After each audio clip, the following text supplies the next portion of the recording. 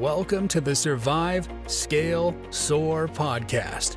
Hear and learn through the success of others how to build the life and business you deserve.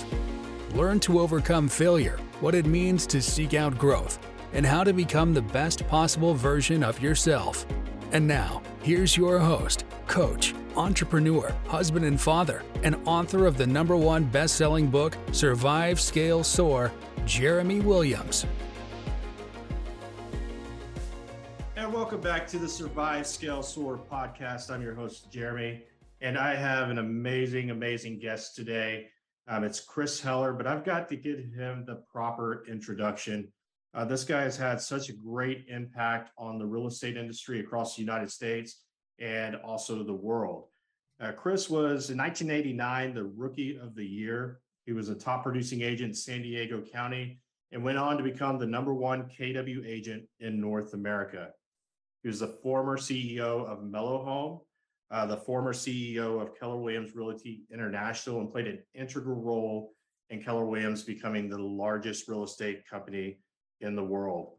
Currently, he serves as the Chief Real Estate Officer of Ojo Labs, and he owns the Heller, the home seller team, selling over 100 plus homes a year. And he's been doing that for 30 plus years. The reason I'm having Chris on the show today is he just came out with a best national seller, Dominant Thoughts. He wrote alongside Greg S. Reed. And Chris, welcome to the show. We're going to be diving into some dominant thoughts today. Hey, Jeremy, thanks for having me on. It's always a little embarrassing hearing the introductions. and the other thing is it always makes me feel or sound old. You know, we talk about how long I've been doing this. So yeah, I think we're all getting old, and you've earned it. You've put in the work. You've earned it. You know, that's one of the things you don't get there overnight. You've done this for a period of time, and you should be honored. I get the same thing, and I understand it's embarrassing sometimes. Well, good. We're going to jump into. So you have 11 dominant thoughts in this book, but before we jump into the specific ones that I'd like to cover today, tell me what got you to write the book? Yeah, I've thought about writing a book a number of times over the years, and then like a lot of things in life, there's a thing that happens that just causes it to happen. So a little over a year ago, I was on a podcast, and there were 3 guests, and I was one of the 3 guests, and my co-author Greg Reed was one of the other guests. And near the end of the podcast, the host said, "Hey, Chris, when are you going to write a book?" And I said, "Yeah, I've thought about it, but nothing's in the plans." And Greg has written like 40 books. And I said, I'd have to pick Greg's brain on how to do it. And so I left it at that. And then 2 days later, Greg calls me and says, "Hey, you mentioned you want to write a book. I have the title, I have the URL. If you have the content, I'll show you how to do it. I have all the contacts, the publishers, the artists, the editors, everything. And if you want, I'll partner with you on this first one and show you how to do it." And I was like, done. It was one of those things coming together like they often do. And me being able to have a mentor to walk me through the process on the first book. And that's why it got done. Yeah, isn't it interesting? Like sometimes we have those thoughts, maybe those dominant thoughts that are residing inside of us, and it takes someone else to unlock that thought. Yeah. So I feel very fortunate and grateful for that opportunity, and for having it's funny, the book is a business parable, and it's about a mentor and a mentee. And then the reality is I had a mentor in writing the book about the mentor and the mentee. It's awesome. It's a great book. And if you haven't picked it up, we'll talk about that at the end, how to get your copy. One of the thoughts in there was don't be attached to your outcome. What did you mean by that? That's probably, if you had to pick one, that may be the most critical thought of being successful, especially in the real estate industry. So early on, I observed a lot of things. I would see an agent have a deal fall apart, which happens, right? And at the last minute, the financing blows up, or the seller changes their mind, or the buyer gets hit by a bus, or whatever happens. And I would see that agent get ruined for days and weeks, or a difficult situation, and they get sick, or they want to make the phone call. And what I realized was, when you're attached to the outcome, you're giving away all your power. You're emotionally attached. You feel it in your gut. You feel it in your nerves and your anxiety, and you can't be at your best when you're that. So that then begs the question: well, how do you not be attached? What we talk about, and what I've done and used for most of my career, and still do consciously on a daily basis, is distinguish between being attached and being committed. So as an agent, I was absolutely committed that my clients got the best experience, that the deals closed, that their home sold, that they got the home they wanted, that everything happened to exceed their expectations. But I wasn't attached to it. Meaning, if I lost the deal, or I lost the listing, or I lost the client, would it bother me? Yes, it would bother me. But I had a rule, and I called it the 3-minute rule. I'd let it bother me for 3 minutes, and then I would move on. And my commitment was to be the best I could be for my clients, for my family, and for my team. You can't be the best for anyone when you're, an emotional wreck. And I always, I always think in analogies. If we think about a baseball analogy, if you're a baseball player and you go up to bat and you strike out, at your next at bat, if all you're thinking about was how you struck out, how you failed last time, your chances of being successful in that next at bat, because you're attached to what happened the last time, are very, very slim. What professionals do is they look at what happened, they are committed to being better, they learn from their mistakes, and then they move on. And as professional salespeople, we need to be able to do the same thing. So that's the whole genesis of the concept of not being attached to the outcome. And Jeremy, really, if you think about it, if you've ever, and most of us have, been in a negotiating situation, if you're negotiating with someone and you're committed to getting the deal done, but you're not attached to it, you can be a lot more objective. You can be a lot more, you create more leverage for yourself, because if the other person is attached, if they are gripping on too tight, if they are emotionally involved, they'll typically do and say things that they wouldn't want to do. I mean, if you ever watched a poker match, you can tell who the pros are. They're the ones that aren't attached. The ones that are attached are the ones sweating and don't have good poker faces. Yeah, I know it's when you think about the coaching wheel, right? You've got your programming, you've got your thinking leads to those feelings. That could be the messy spot, and those feelings can lead to actions and then results, which either change the programming or reinforce that programming. And I think that's a great rule. The 3-minute rule is, when you get into that emotional space, the way that you feel about something, is it's okay to experience that. We're human. And to say you could just cut it out, I guess there are some people that can do that, but I have a word for it. Or pretend to do it. Yeah, pretend to do it, because deep inside, right, it still really does bother them. I think your point in making that and spending 3 minutes there and moving on is, you can't stay there, because it's going to start impacting your action. Just like the baseball players, you can see them when they're on the hot streak, and then, man, when they fall off, it's like, it's in their head, and they can't get out of that cycle because of those feelings that are there, right? Yep. So it's a place for all of us to focus on and to strive to, not being attached to the outcomes, be committed to the outcomes. How does that relate to activities? So, like, in any sales business, real estate, if we look at where we encourage people to lead generate, and they're making calls, and even maybe in this market, they're making more calls before they're getting to that result. Where would this dominant thought come into play? It's so if you are attached to the outcome, every time you get a hang up or rejected, it takes you down a little bit more.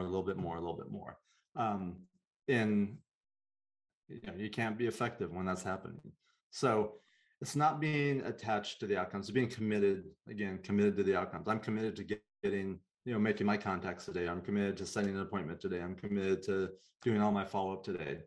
And not being attached to the outcome, because if you focus on what you're committed to and do the activities, maximize the use of your skills and your attitude and your approach and your expectations, that's what helps you achieve what you achieve, not being attached. That's why, the people that are really attached to it, they quickly go, I don't like this, I can't do this, I hate this, I'm afraid of this, it's because they're taking it almost personally in an emotional level. Yeah. And a lot of times, this is probably showing up in their world when you can see their business. It's the roller coaster business. It's not like the stair step where they're getting better. You just see it up and down. And a lot of times you can go back, and as you start digging deeper into why, it's the emotional part. They're attaching themselves to those outcomes. Yeah. Cool. That's great. Real estate's enough of a roller coaster without us adding to it. Yeah, we've got a lot of outside forces we got to deal with just beyond our internal self-talk. So paying attention, that one really interested me because, and I'll tell you what happened this last week with one of my coaching clients is, we're kind of having the conversation, things aren't happening, it's the market, you always hear that, it's the market. And, I really started digging in, and it was like, it's you.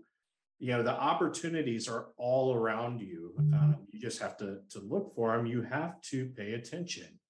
What are you seeing today that agents might be missing out on because they're not paying attention to what's out in front of them? Two things quickly come to mind. One is opportunities.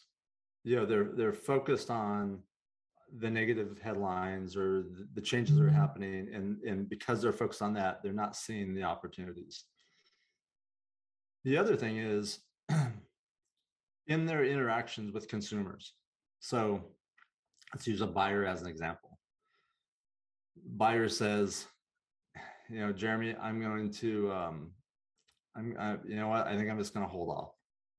I think prices are going to soften up, rates are too high, just doesn't feel like the right time.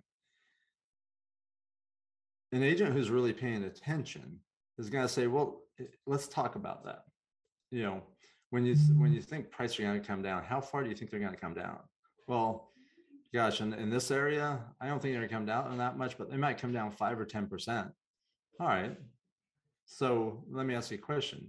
If you found the house you loved right now and you could buy it for 5 or 10% less, wouldn't it make sense?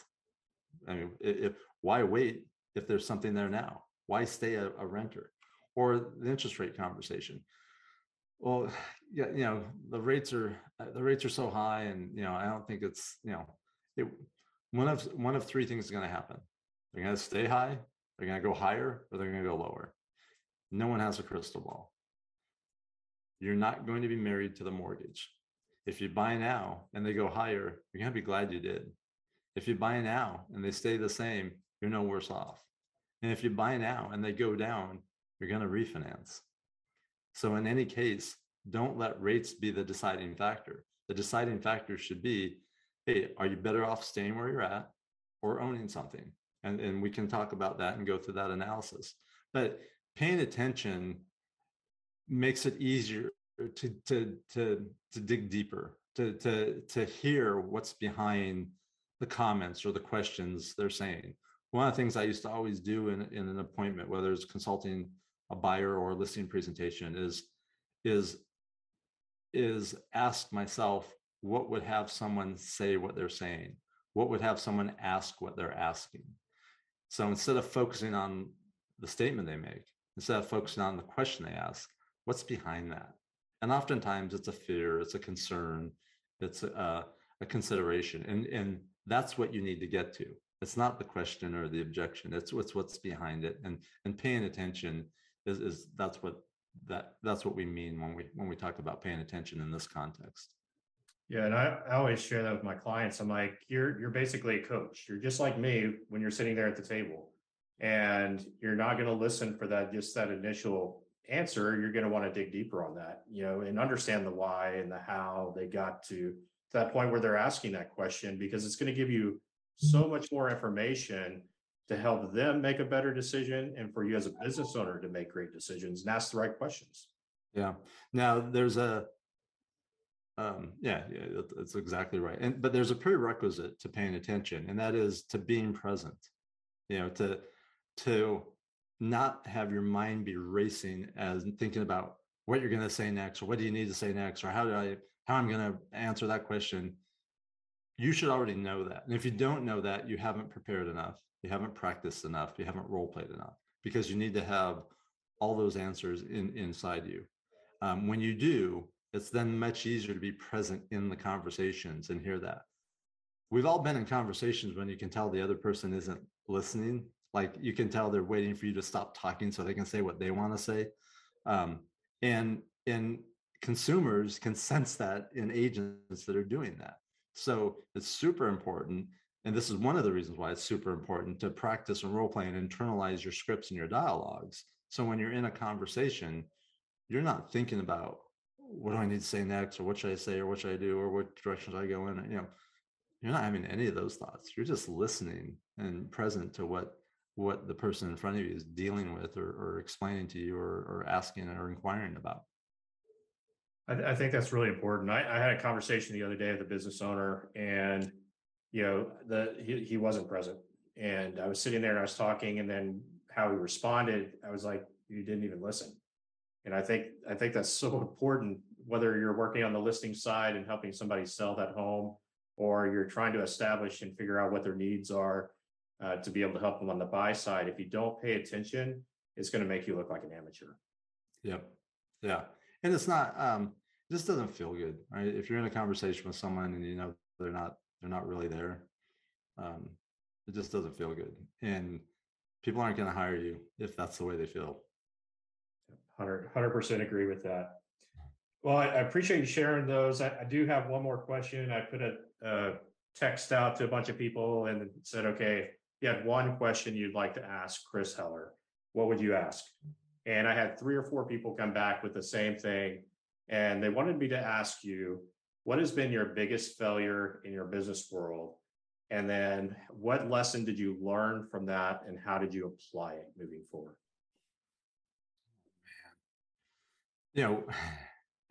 When you say my biggest failure, it's like, which day are we talking about, or which week are we talking about? Because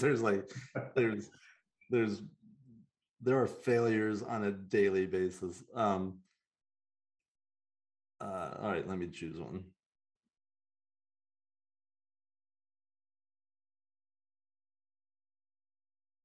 Gosh, there's so many. I could go back at any stage of my career. One, several years ago, a big failure on my part was I was in a situation working with others, and I wasn't paying attention to the actions and the signs that were being presented, and I was overriding those things with either doubting myself or wanting to believe something other than what I was seeing.